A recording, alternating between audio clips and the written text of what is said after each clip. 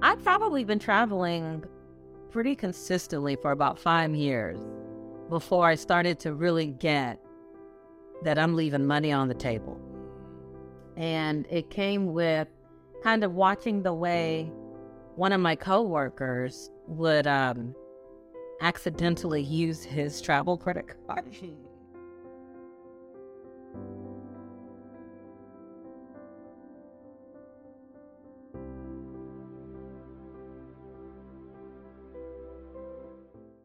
Hey, welcome to Travel Tuesday Happy Hour, where we interview dope people doing dope things from around the world. And we are in season 4, voyage 22. But before we start, don't forget to subscribe, like, comment, and hit that notification bell so you know when the episodes drop.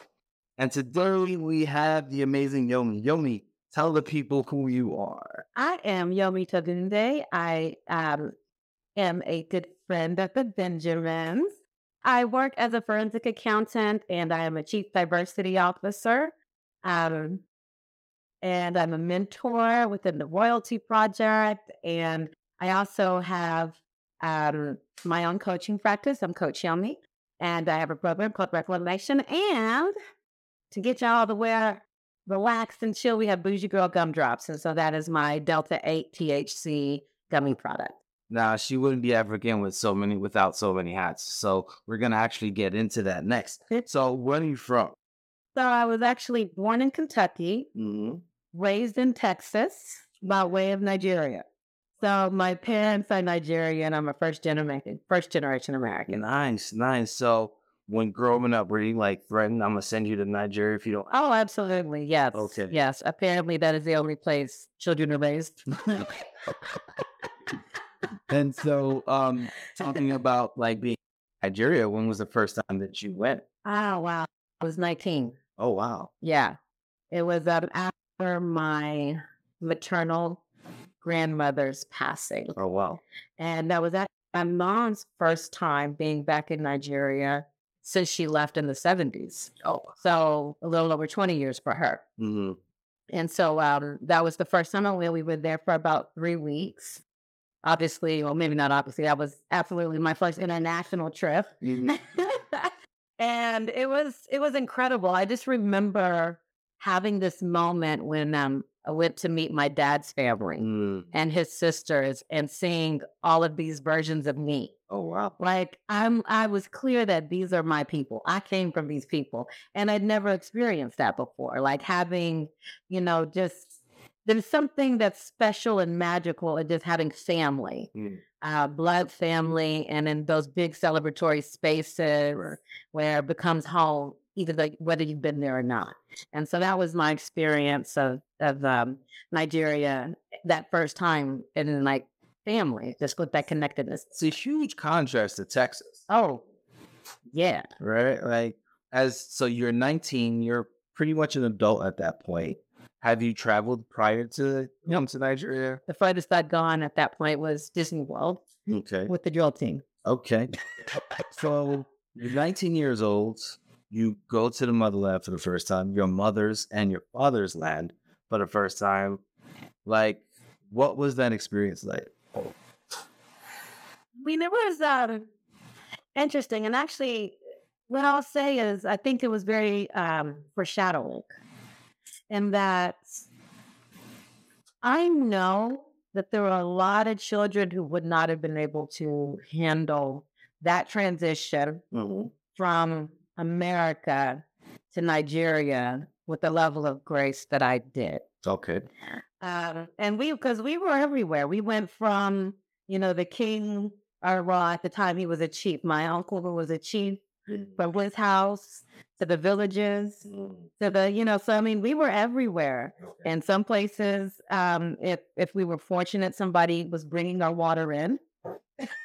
Definitely. In other places, we were just in front of a bucket, and that was what it was. Gotcha. And so it was a very humbling experience, but I feel like, and again, this is why I said it was a bit foreshadowing. It made it clear to me that I didn't actually need a lot to be comfortable. No. We are, look, I own a company called Bougie Girl. I get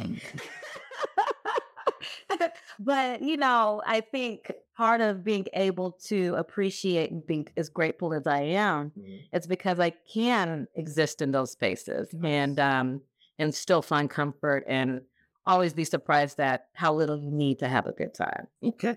So do you feel like this triggered your like the start of your desire to travel? No. So what started your travel desires? It was really kind of accidental. It was for me, it was more curiosity. Okay.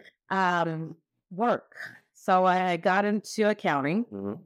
and this was around the time of the Iraq War. Ooh. And, there was like, I've always had like a political nature. And I remember when this was happening, wanting to just know for real what was going on. Okay. And I applied for a job at Halliburton immediately after graduating in 2003. And I did not get that job, no phone call, anything.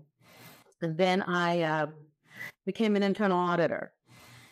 And I started looking for a job again. Halliburton called me for an internal audit position. Nice. So I went there, and it was amazing because in that role, I knew that I would be able to travel to everywhere there's a Halliburton office, Right. Halliburton KBR office. So my first trip with KBR was to the Congo. Oh wow. So I went to the Congo Republic, and the beautiful thing was we're there for 2 to 3 days, 2 to 3 weeks. Right. So, you're there and depending on your nature, I mean, me, I was out there hanging out. I made friends with the ladies of the nights.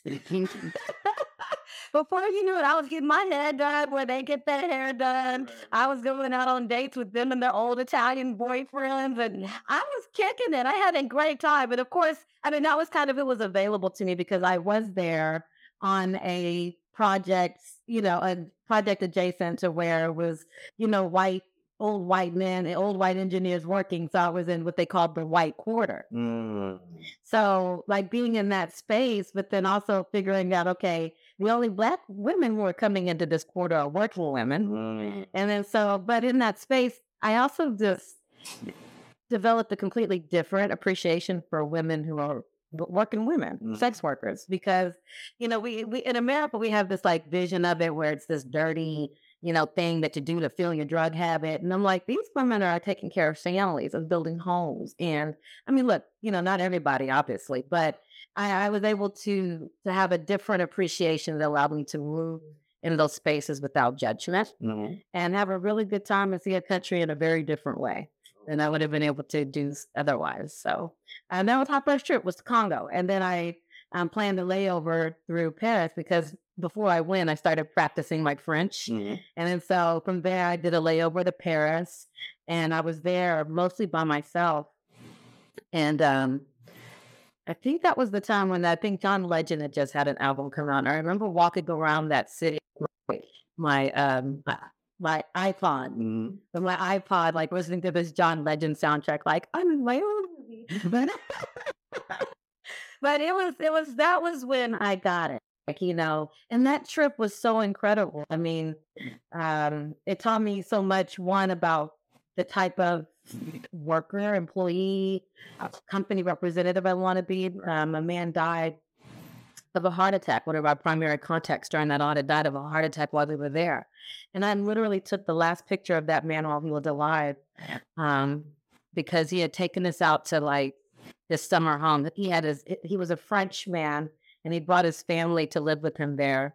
And they were actually away at that time, like just for a few weeks. But he had been talking about how stressed he was and was chain smoking the whole time. And you could see that anyway. He ends up dying of a heart attack. Then I remember kind of thinking, okay, we ought to chill with his team. And then somebody I worked with, I was a junior accountant at the time, said, no, we need to go back and finish this. And I remember in the middle of that interview, this woman crying and knowing in that moment that I'm going to stand up Mm. for myself. Number one, because I died of a heart attack. Right. And then two, it was so disrespectful in the way that we approached, being in another country, because I just don't think that would have happened in America. Mm. And to see how we were willing to discard somebody's grief and the fact that they were even at work the next day. I remember just kind of thinking about who I want to be as I represent this company in this way. So And it's shaped me as a traveler and as who I choose to show up at work as. So, as a traveler, what inspires you to travel? Like, what's that one thing, or what are the sets of things that you look for when you go to different places? When I plan a trip, mostly it's around what I'm going to get to eat. And then, I mean, I'm a foodie and then a traveler. So it's like I plan my places around that. But really, I don't actually look. I say yes. You ask me where to go, I'm gonna say yes. And I don't really have a lot of parameters around why I will say yes, because for me, it's really about like humanity. Gotcha. Like getting in touch with humanity, meeting people, seeing that we're all the same in so many different ways. What is fun, is fun. It might look a little different. It might be a little substance fueled in some places, but like it just reminds us that humanity, like we really are connected. And that's what I love about it is I used to do this thing where I would just talk to the taxi driver about like his view. And every country just kind of get a quick, that felt like that was the most honest place Right. to get a perspective. And, at the end of the day, a lot of people are like, I don't care about this or that because I just need to be able to take care of my family. And how much they care about this or that is actually fueled by if they can take care of their family. Mm-hmm. And, I think that's kind of the human part of it all. Oh, that's nice. So you mentioned that you are pretty much open to going anywhere, but do you still have a bucket list, or do you have like a list of places you're like, these are some places I need to hit before I croak? Yes, I do. To be honest, I had a bucket list and I went to every place on it until we got to Morocco. Oh, wow. So Morocco was the last place of my original bucket list. Oh. And so now I need to create a new bucket list. Like I haven't had the inspiration to do another one, but I do not need to go to the Maldives. Let's make that happen. Yeah. Gotcha. We need to do the Maldives. So what's been your most memorable trip? There are two trips that I call my favorites. The first one was I did this like trip through Greece. It was a tour. So I started off in Greece and went down to Mykonos and then to Santorini. And it was just fun. I was with good people.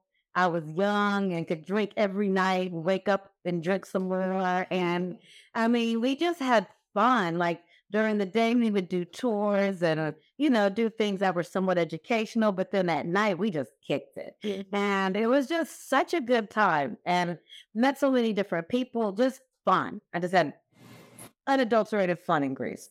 And then the next trip on this, or the most meaningful, was probably whenever I went to Ethiopia. And at this point, I'd probably been to over 50 international cities. I traveled a lot for work, and it was to amazing places. And I started to feel like I was trading, like there was a trade-off involved. Explain. Where I got to do these wonderful things and I'd be somewhere 2 to 3. I was in a different country every month. Oh, wow. For like 2 to 3 weeks at a time. Mm-hmm. Come along for a couple of weeks, turn it over, get back on, and then boom, I'm in another country. Right. So I'm doing this and I'm not able to meet people. Like if I met a guy romantically. So let's take that back a little bit. So your first trip, you're trying. So if I understand what you're saying, as things progressed, right, you were really able to move around like you did your first trip. No, I mean like at home. Oh, at home. Okay. Home. Okay. Yeah, sorry. When I would be back home. Okay, gotcha. I wasn't able to make connections at home. So you're trading your personal life, yes, for your travel life. Which is one and the same to an extent, but being able to make a genuine connection. Now, I'm gonna ask a question behind that. Do you feel as though that some of the men you were meeting were intimidated by your world travels? Absolutely. I mean, so there's this one. I think there was some intimidation about the world travels because no matter what stage you're at in a career, if you are jet setting, you sound fancy as hell. Well, and they didn't know it. I'm jet setting on corporate dime, Right. which is different from regular jet. Right. So yes, I am, but I'm also spending my day working just like you're spending your day working. Right. We're making about the same paycheck. I'm not able to spend mine as much because I'm gone. Right. But so it just feels like I'm fancy, Right. And then there's just the aspect of out of sight, out of mind. And then there's, somebody else who's willing to be there all the time. And then I think it's also, that conversation about expectations of a female partner. I used to jokingly say, either I would be a millionaire or whatever. I was like, if I had a wife at home, my climb up the ladder would have been so much faster if somebody was there to take care of my laundry and my bed, because all the men I worked with would have wives at home who took care of everything. Right. And I was always like, if I had a wife at home, this would be so much easier. But it's just very different. And so I started to feel like there was a trade-off. And like you said, it began to feel like personal life or a fantasy life. Right. And it even began to actually manifest itself that way, where airports are kind of a haven for me. Like, I don't care if a flight gets delayed. I'm like super chill. Pull out my laptop, go to the lounge, you meet somebody will buy me drinks. Next thing you know, I'm having a party in the bar. Like, I can do an airport all day and have a great time. So, and then because there's something about, for me, like walking in the airport is automatic. Like, okay, everybody's off of my back. I'm about to be on this plane. You can't reach me for 8 hours. Right.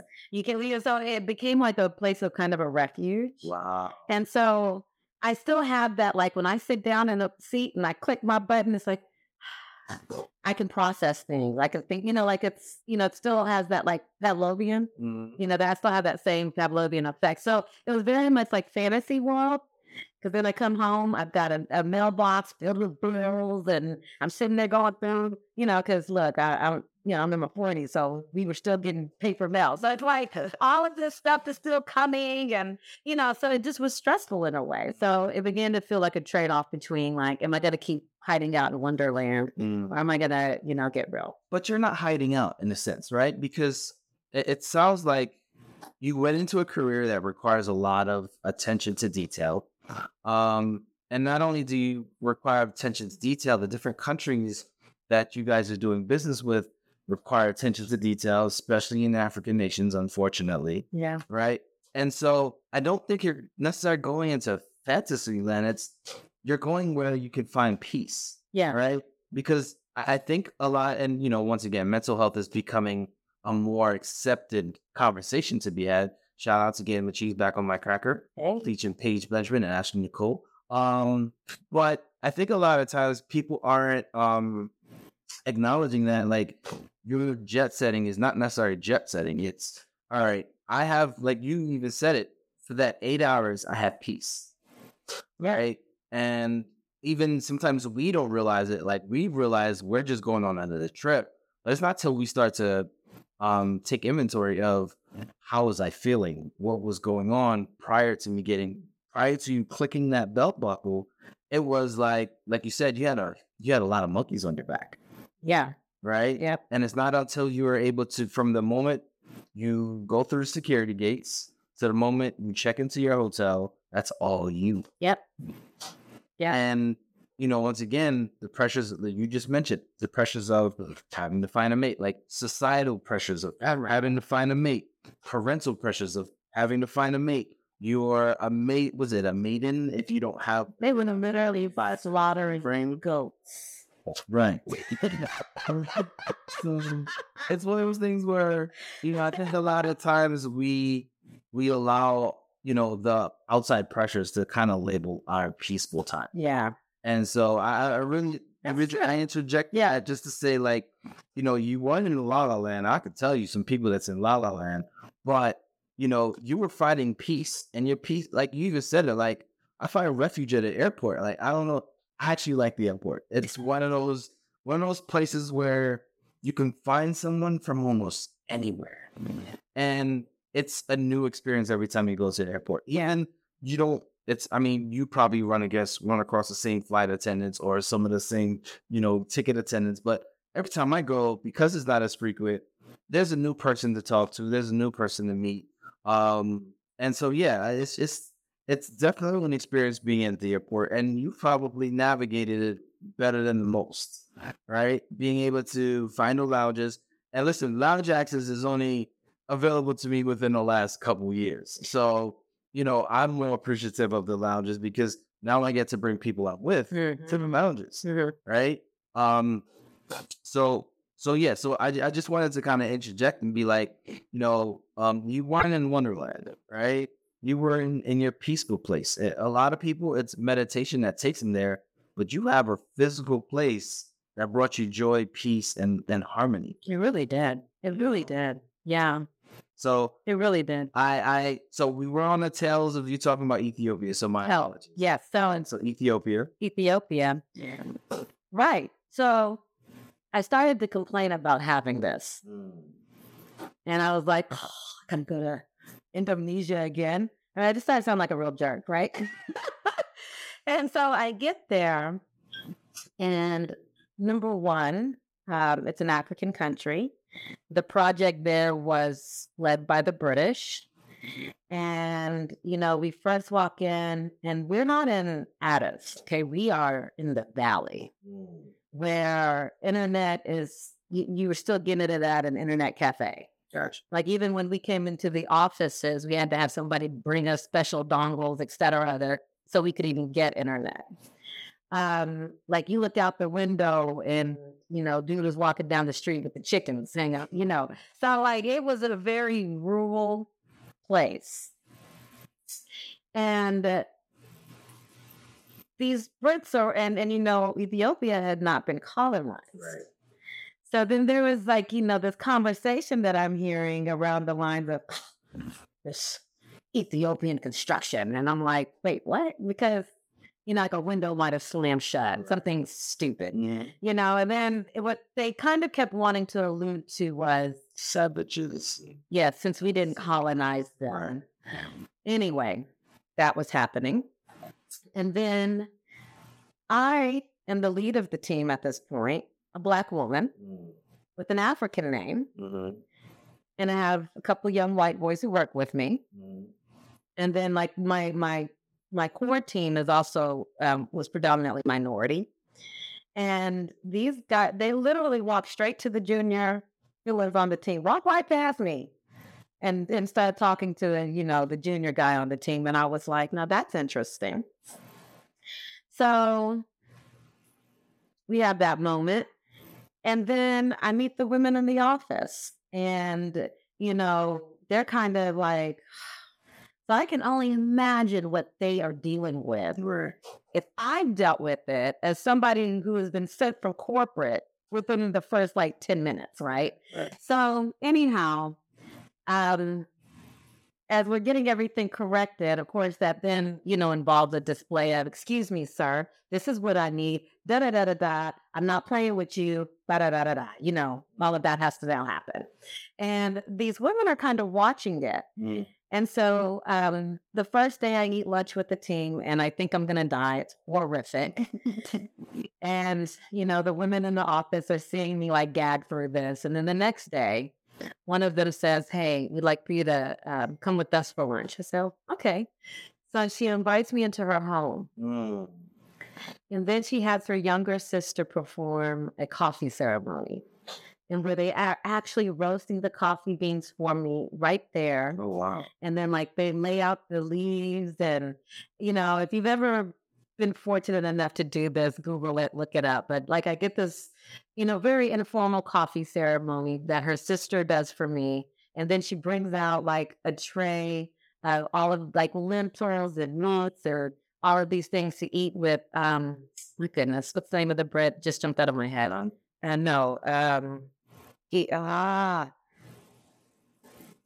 Oh my gosh. We have to look this up because it's going to drive me nuts. We'll look it up. The bread. the bread, Right. but it's a very special bread. And it's like fermented and I can't believe I don't remember the name of it. I've been watching it. But anyway, so like eating this bread with this, it was so incredible. The meal was so good. And so after that, I was like, I'm hanging out with you from here on out. Right. And, she ended up reaching out to me like that weekend while we were there and invited me to like this 4-year-old's birthday party. And the 4-year-old's birthday party was this giant affair. Everybody was there. And then from there, we ended up going out at night and we were like doing the dances. And then like the next day or right before I leave, she and her girlfriend arranged a whole Ethiopian photo shoot for me. Oh, snips. And so it was just like, then I got to like take that home and she gifted me with this cross. And it was just one of these moments when I realized this is why I travel, and this is why this is my blessing. And to be in a place and to get so connected to someone and to have them just pull you in, and give me their home. It was just so incredible. And that is what travel was about. And like, I needed Ethiopia to remind me of my blessing that I've been able to see so much of the world. It sounds like, part of what you're always not actively looking for, but when you travel, it's what can be home, right? Because from the first to now, like from your first story to the Congo to now, the women in the Congo made you feel at home. They made you feel part of a community. And the women in Ethiopia took you in literally to their home. And, I would assume that the places you felt the least at home were probably your least favorite locations to visit. Absolutely. And so being able to tie that and the fact that travel is about wellness for you, right? A physical location can provide you that wellness that you're always looking for. And so that's super dope. Yeah. So you mentioned Morocco was on your bucket list and you attended for Voyage 22. Now, when Voyage 22 was initially presented to you, how was it presented? Because there's a story behind it, right? The initial story was, hey, we're going to Marrakesh. Let's go. And then I know a bunch of y'all just jumped at it. But I was like, hey, we need to tell people this is a wedding. So which story did you get when it was introduced to you? So I was in story A. Mm-hmm. Hey, we're going to Marrakesh.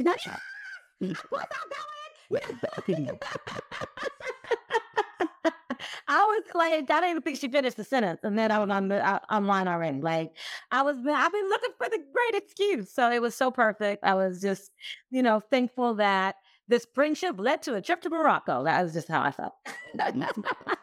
And so, leading up to the trip, right? So, were you one of the few, and not to be in your pockets, but were you one of the few that was like, all right, we're gonna pay this off right away and let's go, or were you? Was there planning involved in making sure that the trip was a reality for you? Yes and no. Like, I was fortunate to be able to be like, so everything that needed to be paid immediately, I pretty much paid that immediately. And then I was late on everything else. Okay. No, let's talk about that, right? Because, all right, so we have the hotels and the flights. Yes. Right? And then the excursions. Yes. Right? So luckily the excursions came at a point where we had it set so that like everybody can pay those. So you were good, right? So but because you're financial forensic accounting, right? How important is, budgeting and finance as it relates to kind of preparing for trips or going on a trip? Well, for me, because travel is a priority, I always have room to make it happen. Okay. Like, I actually kind of realize sometimes whenever I think about, like, I've been challenged in the ways that I spend money. I've been called cheap. John was not known that too well.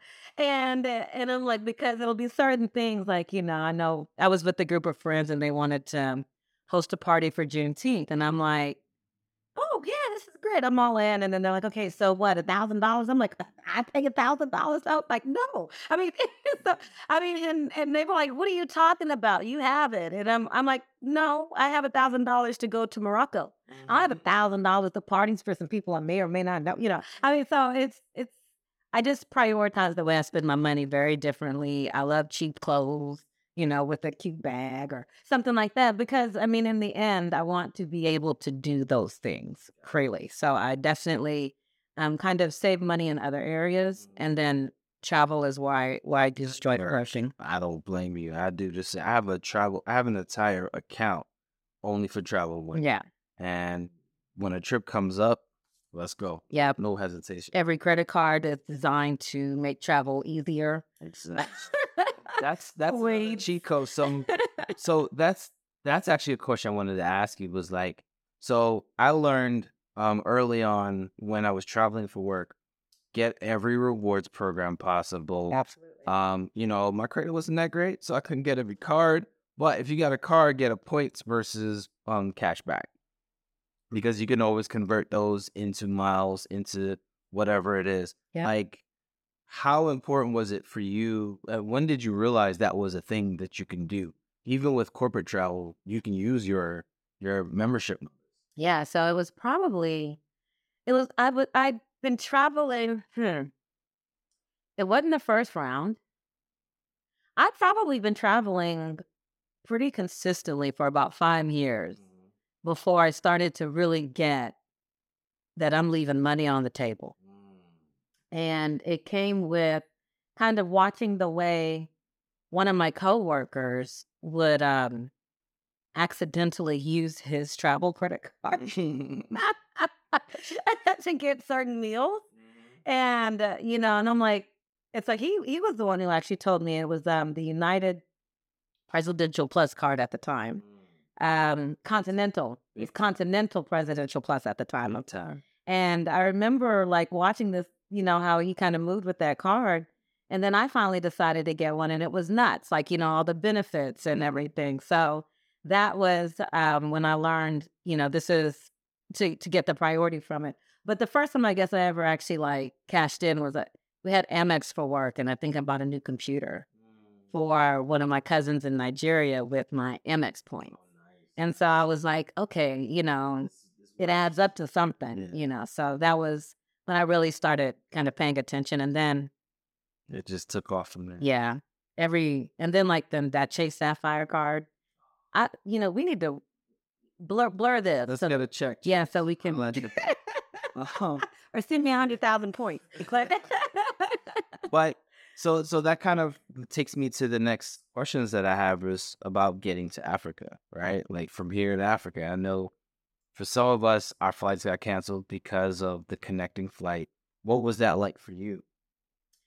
I mean, I am the most nonchalant traveler you'll ever meet. It'll frustrate you if you are a planner and you need things buttoned up. I mean, our flight was canceled, and I was like, yeah, I saw that. You know what? And I saw it too. I was like, they're going to reschedule it for me. It's going to get fixed. And it never got rescheduled. And it's going to get fixed. Okay. So how long did it take you to realize, not to realize, but how long did it take you to be like, okay, maybe something else? Yeah, it was actually when, I don't know how much of your business. Yeah, so it was whenever we were visiting your new house.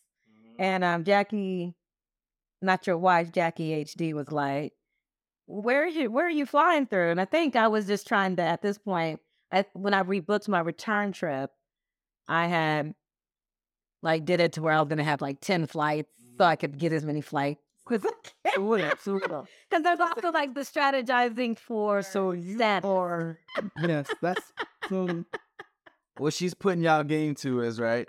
So my wife doesn't like connecting flights. So her flight was direct as direct as possible. I think it was New York to Casablanca, Casablanca to Marrakesh. I was trying to do a multi-connecting flight like she did, but I had my dad with me. So it was like, you have to be mindful of that. But otherwise, listen, I'll do as many connecting flights as possible because those those segments add up to your status. And so the more segments you take, the more, listen, I was just talking to another guest, and I was like, he's like, he wants to go to Thailand. I was like, look, if you go to Thailand, might as well stop in London, might as well stop in, France, might as well stop in, Kenya, like do a couple of stops before you get there, because, how many times are you going to go back that direction? Right. And right now, COVID blessing, they have reduced the requirements to reach different status levels. So I'm actually aiming for platinum this year. Yes. Because it's I mean, like, so I'm like, so can I do this in 10 flights? Like, because then I'll give it a gold real quick. No, so right now they have like slightly reduced requirements. So I'm trying to get the platinum this year. But when I listened to Travel Tuesday with you and your wife, you guys were talking about traveling with your parents. Right. And that inspired me to bring my mom to Morocco. And Mom Dukes, listen, Mom Dukes, we love you. I didn't know she was gonna do all of that, have you in the desert all crazy like, but I hope you enjoyed it. Look, Mom Dukes is on camel. She loved it. Mom Dukes, did she end up sandboarding? No, she did not sandboard. She was with what they call the shits, and so it was definitely an amazing. It was, but or rather, and because she was with us, I went ahead and did a normal flight back. Jackie sat me down and was like, "Get your flight." So I did, and we booked it. Just one layover and. Okay, she sounded a little disappointed, but you got to see. We're gonna get to that part. Yeah. So hitting your bucket list location, like what was that experience like making it to Marrakesh? Man, the thing was, so one, Marrakesh in and of itself was just amazing. But the idea that we could see all of Morocco, which I'm gonna let you lead us into. So I mean, but for me, really honestly, it was the food. I was like, one, being able to be there, obviously, like for this very special moment to celebrate love, and then to celebrate love with people who loved the couple. And so it was like, there's just that undercurrent that, this is already going to just jump off from the best place. Then to have a whole group of Black people be there and to travel with people I love. So a lot of my travel, was with coworkers. And mind you, I had some great teams, etc. But we would literally be at places looking at some gorgeous view and then say, I wish I was here with somebody I love. So to be able to do that with people I love, like to be able to see the world, through their eyes. Right. That's definitely a trade-off when you travel for work. It's like, you go places like me seeing the Golden Gate Bridge for the first time. I'm like, oh, it'd be cool for somebody to be here. Like, this could be a moment. Right. So I had moments in Marrakesh. Got there. Yeah. The first official day, not the like landing day, but the first official day, you guys went to the Medina. Yes. What were your thoughts around the Medina? Because that can be overwhelming for a lot of people. So Medina was just real classic. I've experienced that to a degree before. In Egypt? And in a lot of places, right? Like the Medina is like an empanada or a meat pie or like everybody has one in a different language. A meat patty or, like everybody has one, right? And so whether it's the souk or in the market, like in Nigeria or, like there's always that square where real life happens and people are meeting to, this happens. It's available in a lot of different places. I shouldn't say everybody has one. Well, no, I think everybody has one. Look, we got it in Chinatown. So it's like there's a place where you get to haggle, and it's also not encompassed by a labyrinth of a city. And that is true. That's where it gets a little tricky, because if you go in the wrong alley or the wrong street, you end up somewhere far from on the wrong corner, right? Right. But that aspect of it was cool. I also was I remember thinking, And it's been a while since I traveled like that, so I do, but I remember telling my mom, "Don't buy anything yet." You'll be back. Yeah, we'll be back.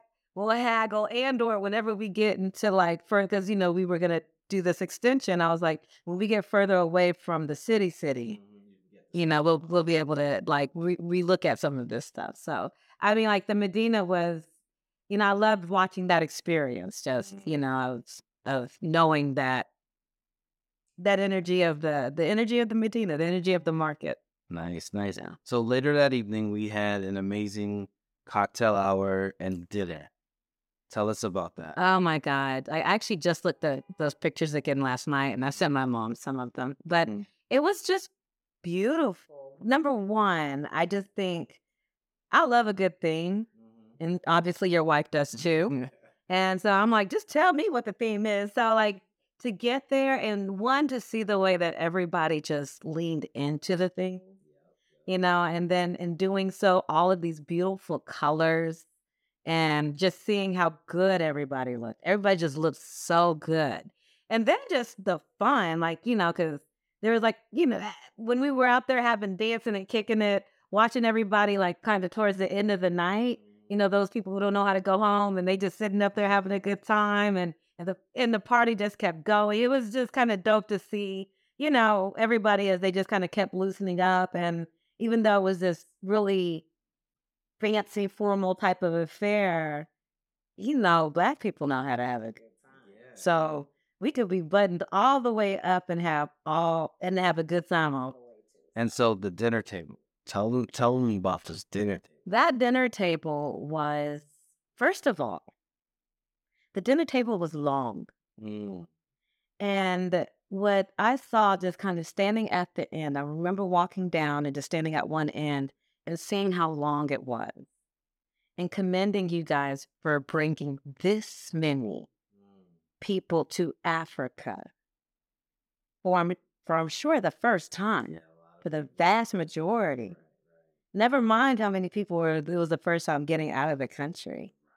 And then just to get people to come to this bar to celebrate your life, it was a long table. And I just thought the length of the table said a lot, right? And then just the decorations, the thing that consistently struck me was how beautiful it was and how simple it was, right? Like it was the branches and then just the trees and then the lights. And it was very simple and natural and absolutely gorgeous. It was just beautiful. And the dancing you're talking about was in the owner's house. Oh yeah. Right? She let us. So the owner of Janan Tamsla, I'm saying that correctly, right?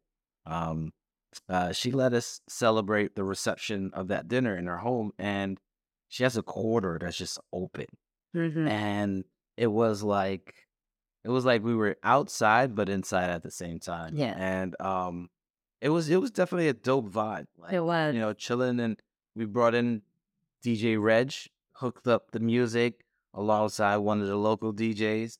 But yeah, that definitely was a dope experience. I mean, people wouldn't leave. Like, Wanda, you next. Wanda was in and out. She was like, all right, I'm going home. And the next thing you know, she's on the dance floor again, and someone else is escorting her home. And so that night's over, it was Sunglasses and Advil the next day. Yeah, because we had a good time. I have video of us just walking over and over. Proud of our outfits and stuff. Sunglasses and Advil the next day up until 1:00. And then we got the beautiful wife coming up to the area. Like, what was that feeling like, the energy like in that space? And then, go into like, kind of, my freestyle off the Dole vows. You know what I'm saying? Whoop, whoop. And just tell people, like, what was that experience like? Well, it was so cool because I kind of talked about this at your wedding. Like, I feel like I have a kind of slightly different view of the two of you because I've only known you as a couple together. And so, while for me, I'm obviously happy to be there and be a part of it. I think that you two are an amazing couple, just two powerhouses who beautifully complement each other. But, or rather, and those who have known either of you longer, um, there was so much anticipation about like the finale, so to speak, which is also just the beginning, but or the finale of those particular chapters for you. And so what was just like you could feel it like that. I don't even have the word for it, but like to hear like the way people were crying, and that like that. And I know this feeling because I've had it before for my best friend where you're crying throughout the entire wedding. And it's just like profound happiness and love and, knowing that you are turning your friend over to someone that they trust, and so, just kind of being able to be on the outside looking in while being inside of that was really quite beautiful. Like, and it was on both sides. Like your dudes were the same way in terms of, like we've been here, we know, and so it's just that was like you could feel it. You could just literally feel that energy of love and support and that carrying like this community is hugging you. Right. And then like even I'm sorry. No, no, go ahead. So it's like even like with the officiant, Right. right? And Claudius and just in your vows, like the request was actually made, right? And but it was already it didn't need to be requested and you could feel that. Okay. Like, you all were being hugged by your family and we took these vows. And that's how it very much felt like we took these vows. Awesome. And the one thing that I do, Jackie likes to volunteer people things a lot, but she did ask y'all to hold us, Absolutely. and that's the biggest thing. Like the people that were there, we know hopefully will always be willing to pull our coattails, tell us when we're right, when we're wrong. Absolutely. And you guys are our village, right? And I think a lot of the times people don't realize that your village doesn't have to be huge. It's just the people that are there that can be reliable and dependable. And who always want the best for you. Exactly. So I'm gonna move forward a little bit. So the wedding happens, then a couple days later, you are extending your trip. Yes. Let's talk about that because I seen you guys had number one. Shout out to Saheed. Shout out to Stella Travels. Y'all did your thing. Saheed, you are the real MVP. We would be lost literally without you. So let's talk about like this extension because I actually like the fact that Saheed came to the airport with the Stella Travels waiting for us, taking photos of the first groups to come in and everything. And then navigating 50 plus people in and out the Medina, in and out the YSL. And we didn't even talk about the hammam, how they were able, let's talk about this hammam real quick before we continue. I used my hammam hand mitt today. Let's talk about this hammam because, I felt some type of way that the last time I was there, I didn't get a chance to experience the hammam. And so this time around, I'm like, look, I need to go to the hammam by all means necessary. And I even brought my dad. My dad literally fell asleep during hammam. Yeah, so did I. So what was that like? If you can talk about that experience, what was that like for you? Okay, so there's a few different levels, right? Like, I mean, number one, I was like, this is just so fancy. And I just felt so fancy. I was like, I'm so fancy, I don't have to wash my own ass today. Like, that's how I felt about this. Like, just the idea of it, okay? And literally, they want everything. So, I mean, there's a point where you're like, how far are they? Am I okay with well, you know what, it's clean now. So we have to just move on. And it was just like incredible, like that kind of the luxuriousness of that whole thing. Right. And then we got a massage, and it's like you're just feeling steamed and cleaned and relaxed. And I honestly feel like that's something you should do anytime you travel someplace to a distance. Just go and relax and get cleaned and massaged and waxed. Actually, I should do that this weekend. Okay, so she's gonna find her a hammam in the city somewhere and enjoy herself. So I kind of backtracked, but I'm gonna move forward again. This extension of your trip, like once again, shout out to Stella Sahi, like glamping in the desert. Then you're traveling from the Sahara to Fez to Casablanca. We literally went from the west to the east, all the way back to the west. Like we traversed all of Morocco from east to west, and in doing so, hit all of the major cities. And what I said about Saeed is he treated us like royalty while treating us like family.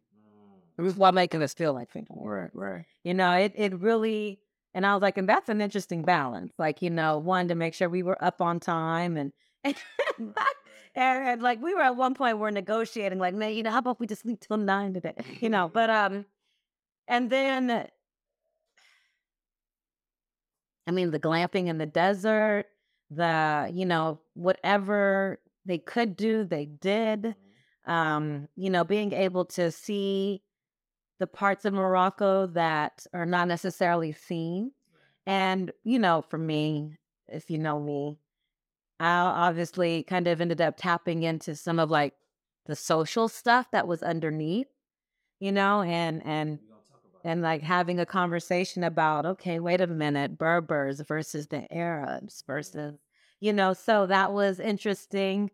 Anytime I go to a country, I always learn how to say thank you in their language. And so I had gotten practiced in saying shukran, which is thank you in Arabic. And then I remember saying shukran whenever we went further south and east. And the guy, and it was interesting because I noticed him. I said shukran, and he kind of like nodded, and then he kind of backed away, and then he came back and he says, "Here you can say, 10 minutes." Forgive me my pronunciation. And I was like, okay, so 10 minutes. But just in that, I knew that there was something there, right, about, you know, the language, you know, where I need to say thank you. And so it was just kind of interesting, kind of, you know, tapping into that. And then I ended up just asking Saeed straight up, like, you know, tell me a little bit more about this. And and what was also incredible is just our tour guide also is very active in giving back to the nomad community. And that is really very specifically, you know, a way to support people and, you know, having that understanding that there are some, similarities. You know, we are not the only oppressed people in the world. And it might not quite look the same, but it's still out there. And I love the opportunity to be able to impact it in another land.